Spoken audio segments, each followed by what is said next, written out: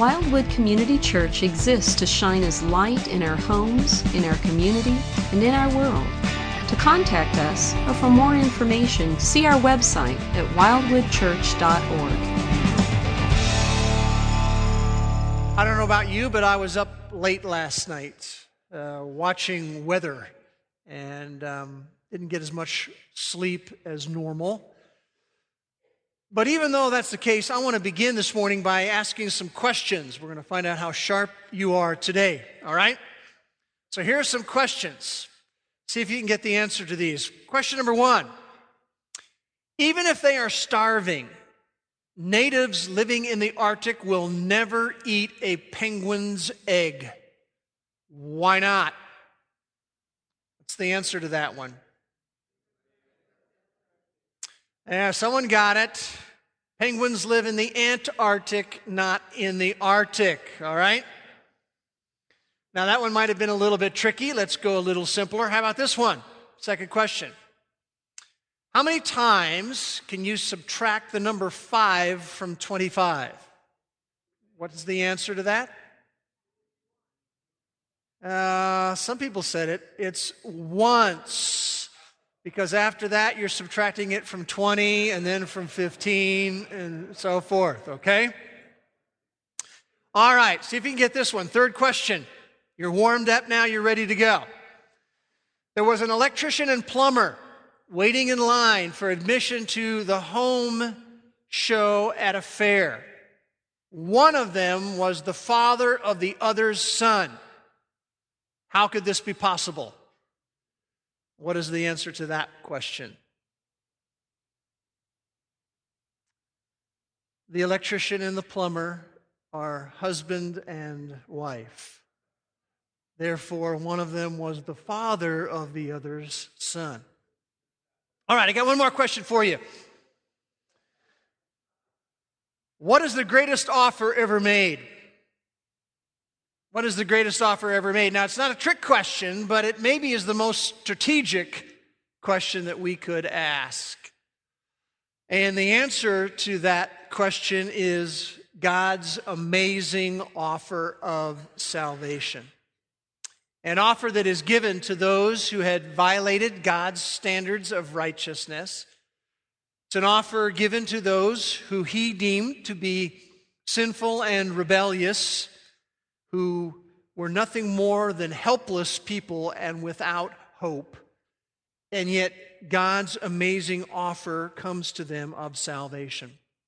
We've been involved in a study of the book of Titus that we have entitled Designer's Fashion, Adorning the Doctrine of God in Every Respect. And the title of our message today is God's Amazing Offer.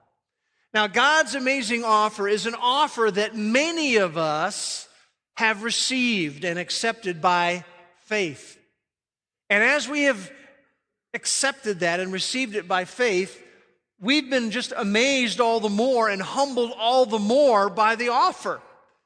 And it's changed our perspective, and it affects the daily choices that we make in our life.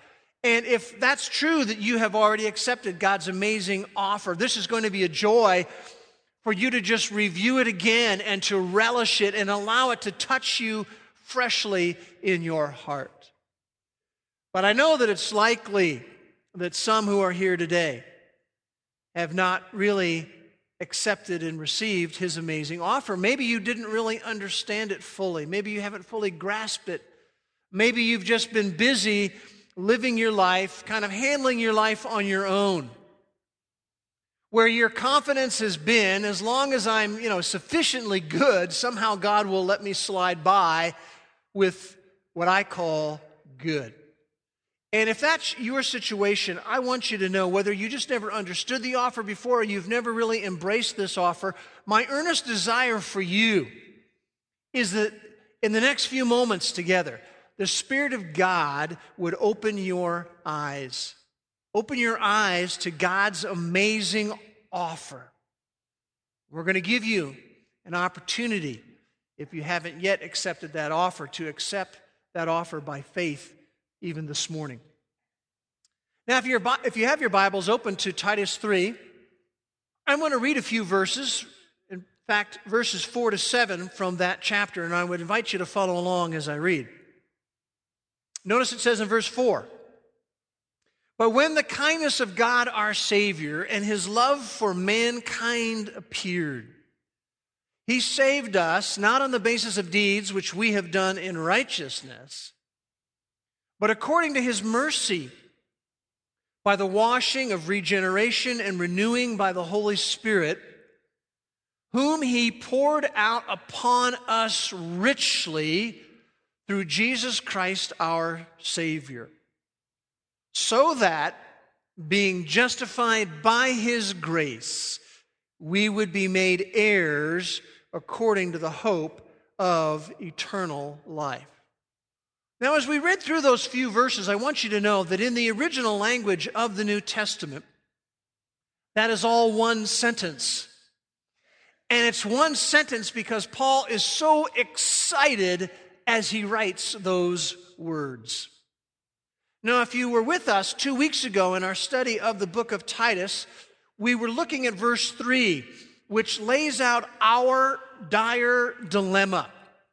And we saw by looking at our dire dilemma that 3 things, or actually 4 things, were true of us. First, we were darkened in our understanding. The operative word is foolish. Secondly, we were disobedient to God's truth. The operative word there is transgressor. We had violated God's standards of righteousness. Third, we saw that we were deceived by misinformation, and the operative word there is the word deceived.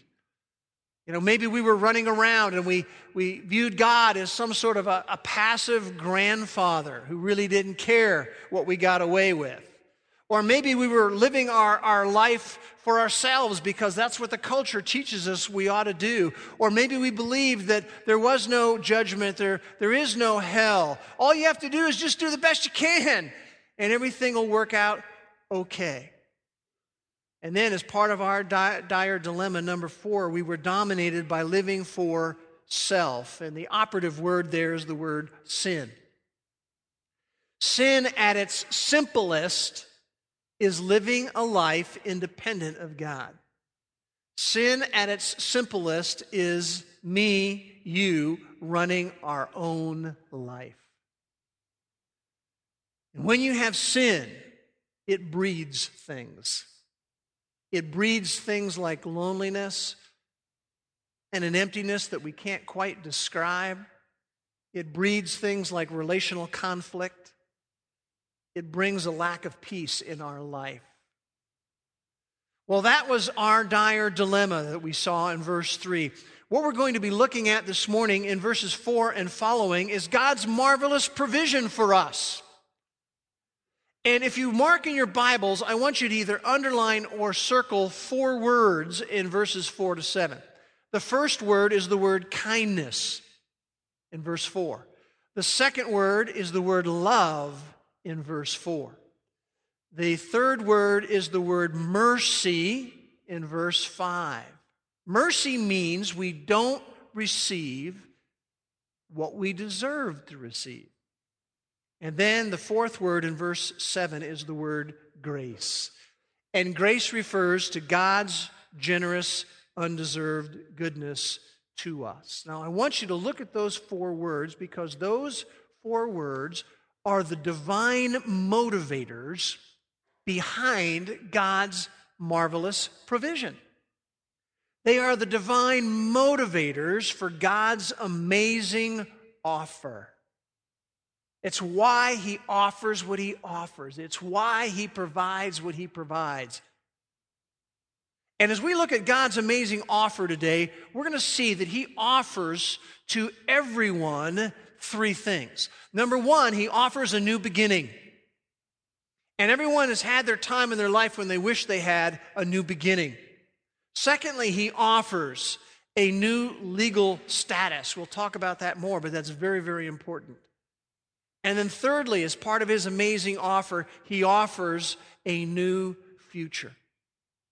That's an offer that's open to all of us, to me and to you. A new beginning, a new legal status, and a new future.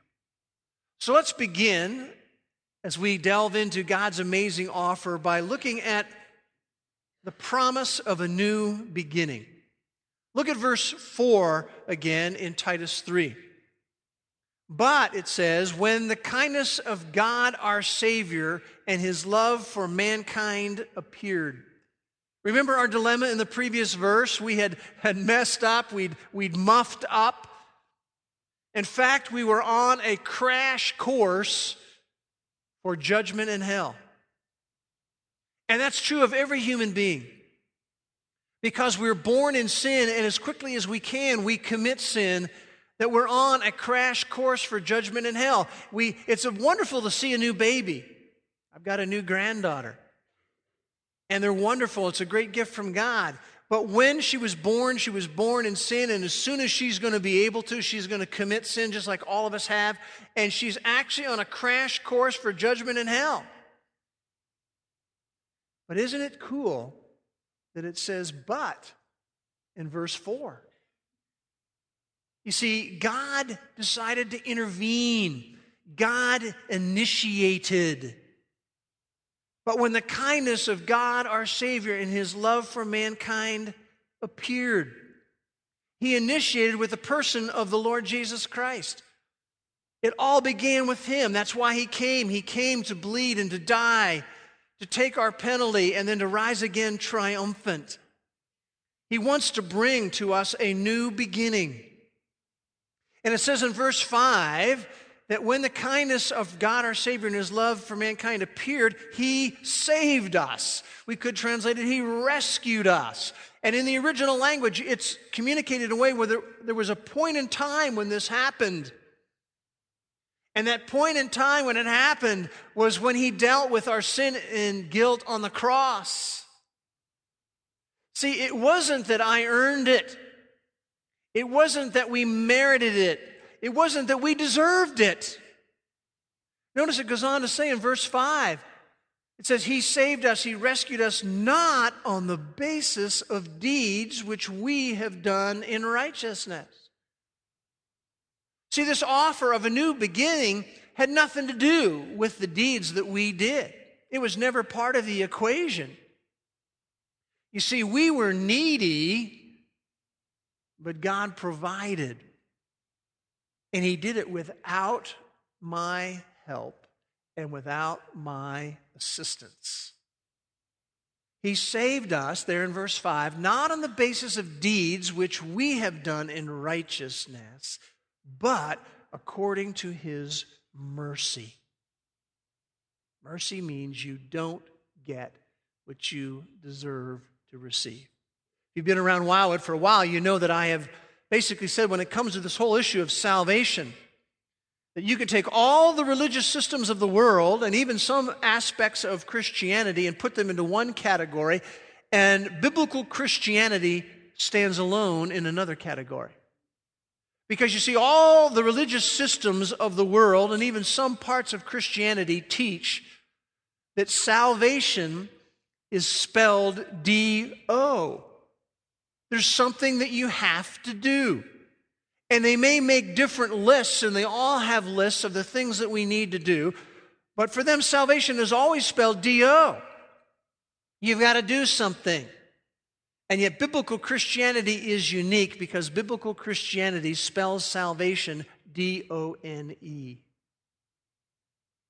You see, it's not on the basis of deeds which we have done in righteousness. It's according to His mercy. It points back to the work of Christ. See, people are running around all around us, and they think, well, how can you be forgiven? How do you end up going to heaven? Well, you got to go to church regularly, or you got to be good, or you've got to keep the 10 Commandments, or you got to take the sacraments on a regular basis. That's what every other religious system teaches, maybe with different details. Biblical Christianity says, no, it's done. In Ephesians 2:8-9, it says this, God saved you by His special favor when you believed. Now, that's a key phrase. When you believed. We're going to give you an opportunity to believe. You can't take credit for this. It's a gift from God. Salvation is not a reward for the good things which we have done. Can it get any more plain than that? So that none of us can boast about it. It was according to His mercy. He doesn't give us what we deserve. Now, mercy is a wonderful thing. But if you're living your life and your life is messed up, you say, mercy is good, but how am I really going to change? How can I live differently? Well, part here of the offer of a new beginning is described in the rest of the verse. He rescued us, He saved us by the washing of regeneration and renewing by the Holy Spirit. This is part of the new beginning He offers to us. And that phrase that we see there, rather long phrase, is connected in the original language with one preposition, and it's all an activity of the Holy Spirit. By the washing of regeneration and renewing by the Holy Spirit. And I think there's three things involved here. One thing is that we end up being washed. That's something the Holy Spirit does for us. Remember, we were mired down. We felt dirty. We know we've done wrong things. We had sin and guilt. And what the Holy Spirit does when we accept this amazing offer, this new beginning, He comes along and gives us this inner spiritual cleansing that we experience. We're washed. Another aspect that happens as part of the new beginning is that we are reborn. The NIV translates part of this verse, the washing of rebirth. You know, Jesus said that you won't see the kingdom except you are born from above. Unless there's this spiritual, supernatural birth, you won't see the kingdom of God. And that's what this is talking about, this being reborn. And a lot of times what happens with people is they end up in despair because they've messed up their life. They've messed up their relationships. They've made major mistakes. They feel like there's really no hope. And yet God offers, in His amazing offer, He offers us a new beginning. He offers us a fresh start. In Ezekiel chapter 36, verse 26, He says to the people, I will give you a new heart. I will put a new spirit in you. His offer of a new beginning, He says, I will give you a new perspective. I'll give you a new disposition. I'll give you a new ambition in your life. Part of the new beginning is that we're washed. Part of it is that we are reborn. And part of it, thirdly, is that we are renewed through the Holy Spirit. There are new resources available to live your life. In Ezekiel 36:27, it says this. This is His promise. I will put my spirit within you and move you to follow my decrees and be careful to keep my laws. You see, He promises us a new beginning. Listen to the words of John Benton. He says this, you might be saying to yourself, oh, it's impossible for me to change. But he says, throughout the whole Bible, God tells us that it is impossible situations which the Holy Spirit is best at dealing with. How can an old and barren couple of nearly 100 years old have a child? It's impossible. Yet by God's power, Abraham and Sarah had a son, Isaac. How can a man strike down 1,000 in battle against him? But Samson did by the Spirit of God upon him. How can a young teenager possibly overcome a seasoned warrior who stands over 8 feet high? But David overthrew and killed the giant Goliath because the Spirit of God was upon him. He goes on to write this. He says, the great news of the gospel, listen to this, is that because of what Christ accomplished at Calvary, not only have our sins been forgiven, but the Spirit of God has been poured out and made available to all who believe. How can a narrow-hearted, bigoted, murderous, self-opinionated man like Saul of Tarsus ever be different? But by the Spirit of God, he was made different. He became the loving, warm-hearted preacher of truth, the Apostle Paul. He is the very author of this letter to Titus. And if God could renovate Saul by the power of his Spirit, he can renovate anyone. It's God's amazing offer of a new beginning. Look at verse 6. He saved us, not on the basis of deeds which we've done in righteousness, but according to his mercy, by the washing of regeneration and renewing by the Holy Spirit, whom he poured out upon us richly. Generously he gave to us the Spirit of God. And all this came through Jesus Christ our Savior. It was all based on his work, everything that he did for us. You see, God's amazing offer includes, first of all, a new beginning. But second of all, it includes a new legal status. And we'll explain what that means.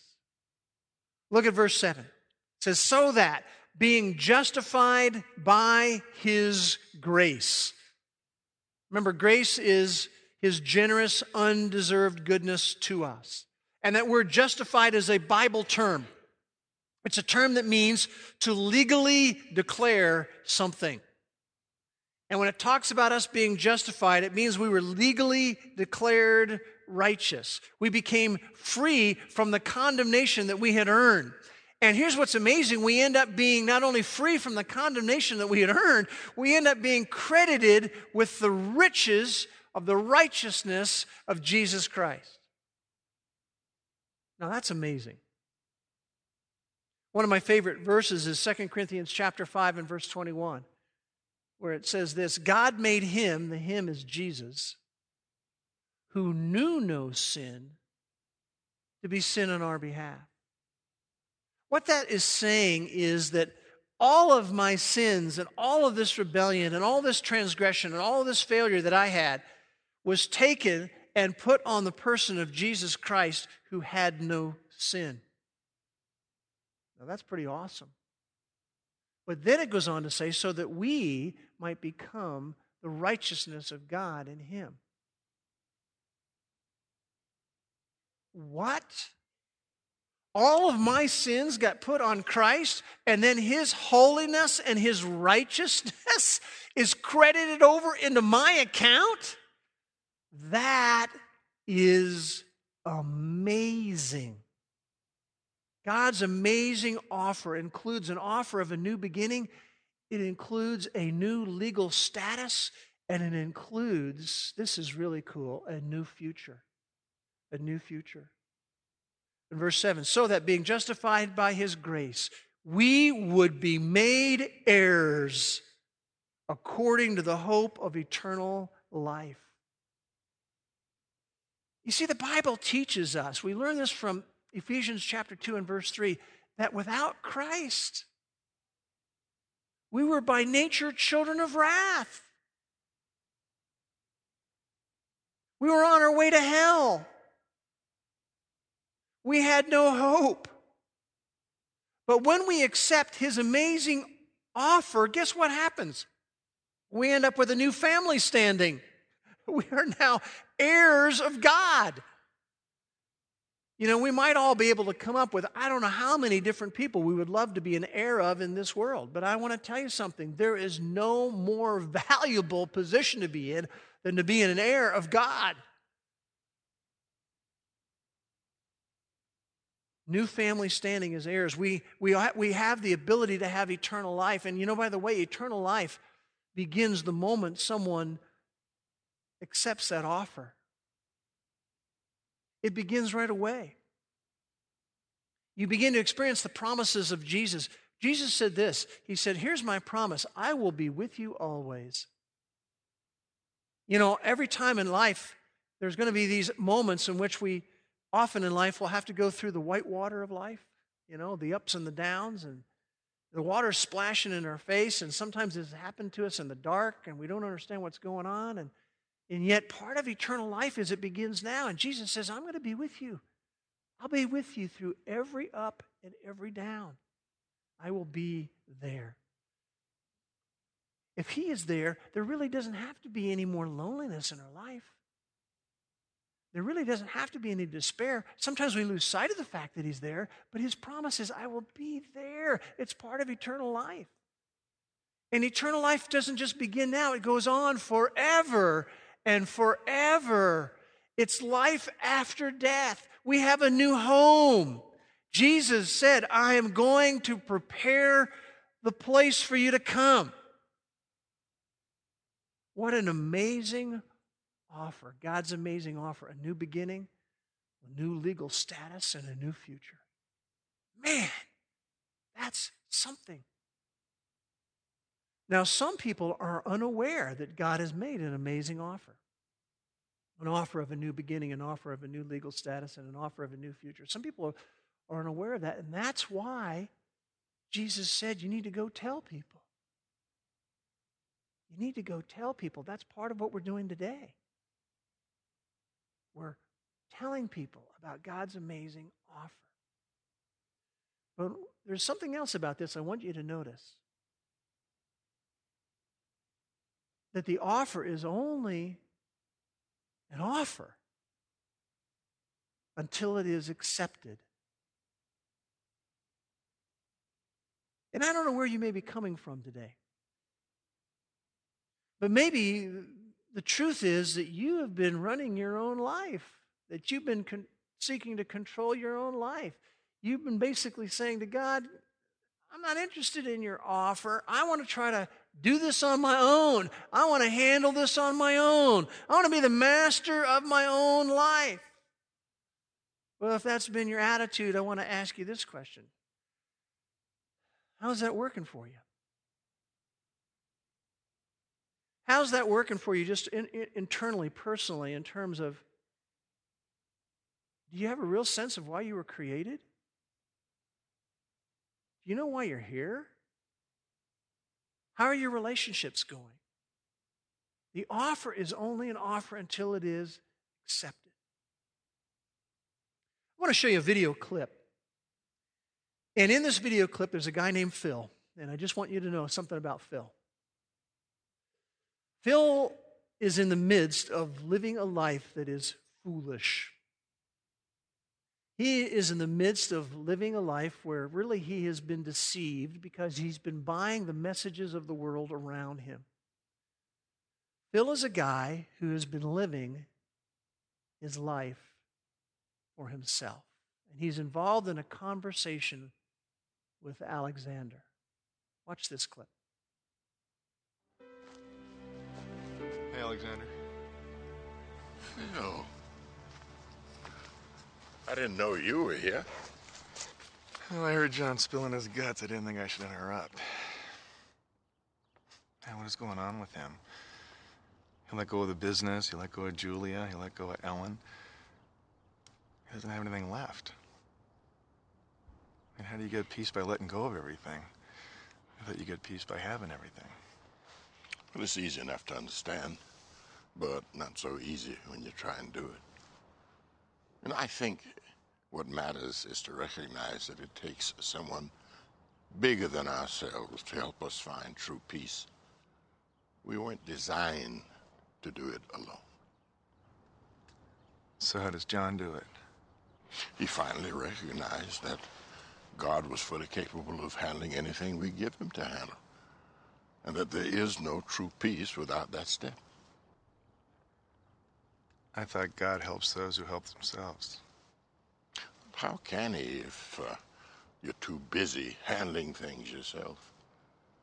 You see, God loves us so much. He gave his only son, Jesus Christ, to die in our place. And then he raised him from the dead to prove that he was his son and to show us that we too could have eternal life.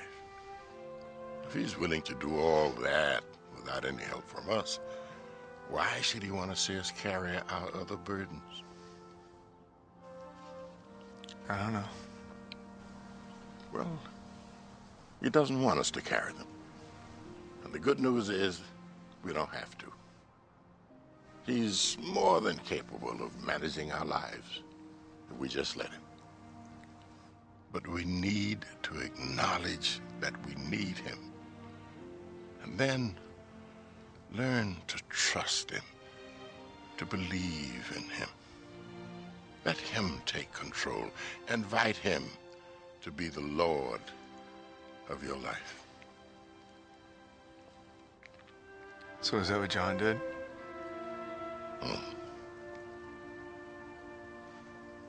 Is that how he got that peace he was talking about? That's how. You want some of that? Sounds like too good of a deal. It's always about the deal. But, you know, you're right. It is a good deal. Phil, why don't you go on back in the woods and talk to the Lord? Let him take controlling interest in your life. Begin to feel his power at work.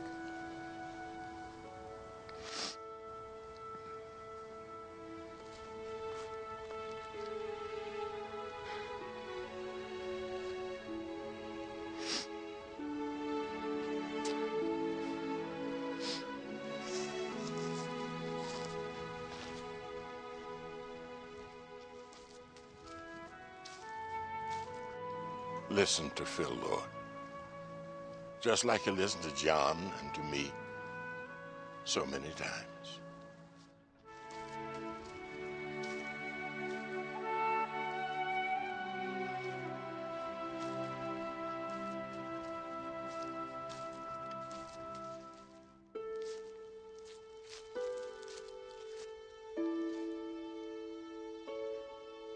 God, are you there?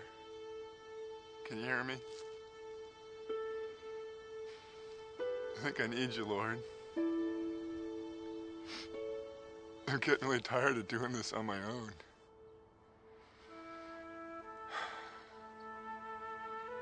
I'm just tired of being a control freak, God, and telling everybody what to do all the time. Just forgive me, God. Forgive me for being so self-centered and just such a jerk. Forgive me for that, will you? Could you do that?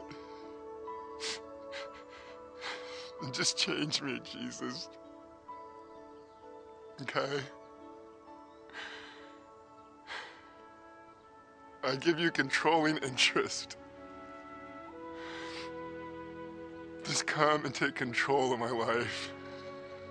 Will you? And give me peace. I just give it to you.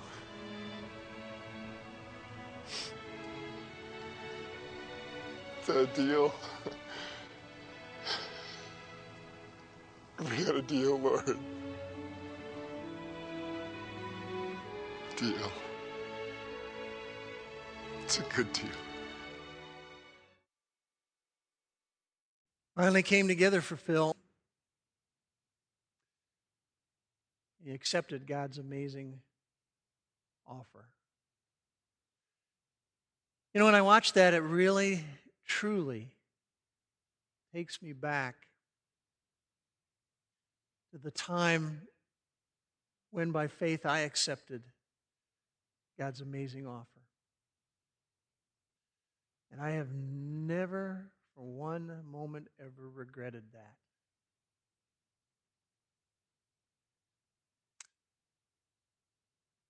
You know, when we study Scripture at Wildwood, we like to talk about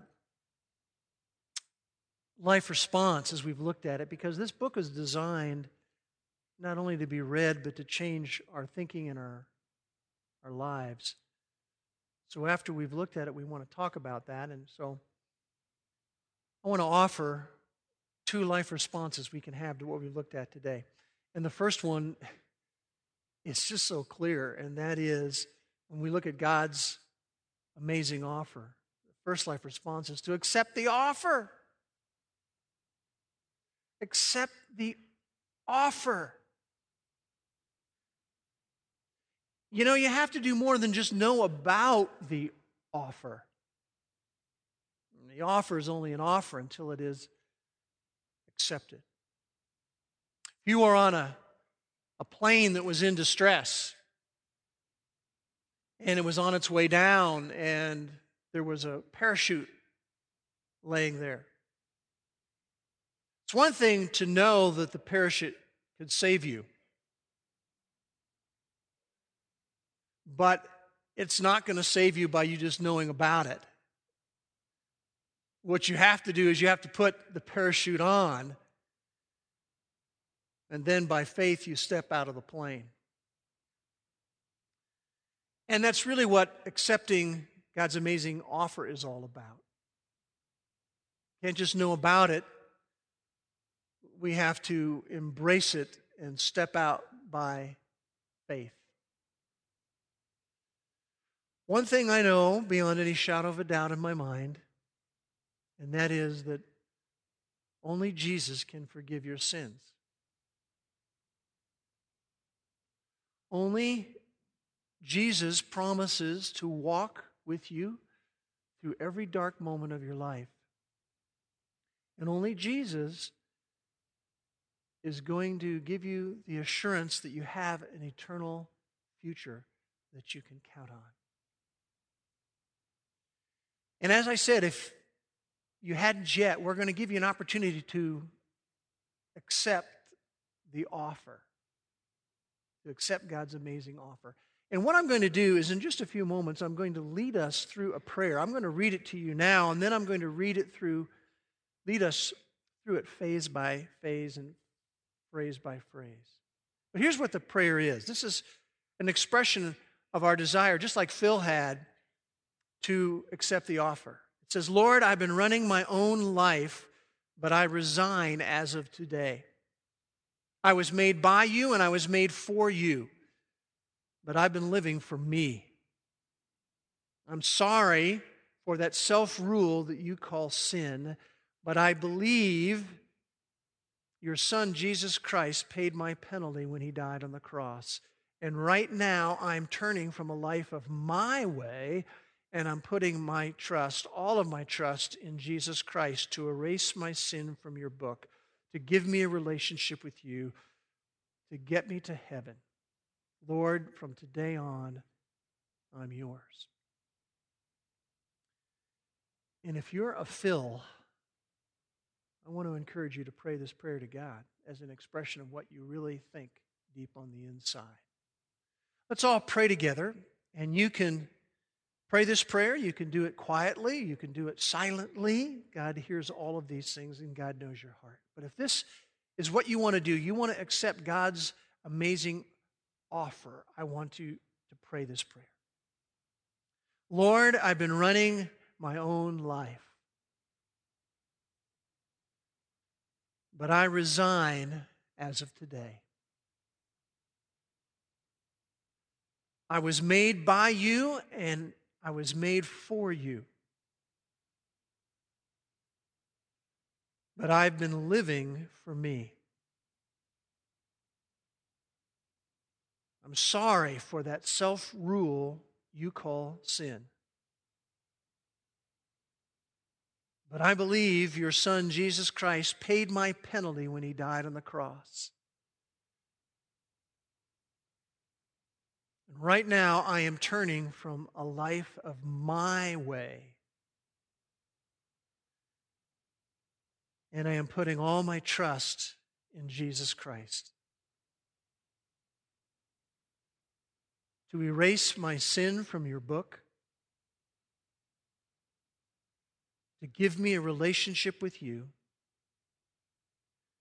and to get me to heaven. Lord, from today on, I'm yours. Amen. Nothing magical about that prayer. but the concepts that are in it are what's important. And if you have just now accepted that offer from Him, we would like to give you the gift of a book. We give it away quite frequently. We have some of them up here at the end of the stage. It's called Since Nobody's Perfect, How Good is Good Enough. It just goes over the very things that we've covered today. And we want you to have a copy of that as our gift to you. And if today you have just accepted His amazing offer, I would love to hear from you. I'd love to have you come and just tell me that, or share it with somebody that you know, maybe somebody that you know here who maybe invited you here. But tell somebody that you've done that. So the first life response is that we accept the offer. But many of us have already done that. So here's the second life response. And that is when you look at His amazing offer, that we would be humbled in gratitude. How can we walk away from a fresh review of God's amazing offer and knowing we have accepted it and we don't end up being completely humbled in gratitude? I'm going to invite the worship team to come up, and they're going to lead us in a closing song. But as they're coming, I just want to pray. Father, we would pray that everyone who has never yet accepted your offer, your amazing offer, that they will have done that by faith and just communicating that from their heart to your heart. And Father, for those of us who have, what can we be but completely humbled? And humbled in gratitude for all that you've done for us. We thank you. We're grateful. And we thank you in Jesus' name. Amen.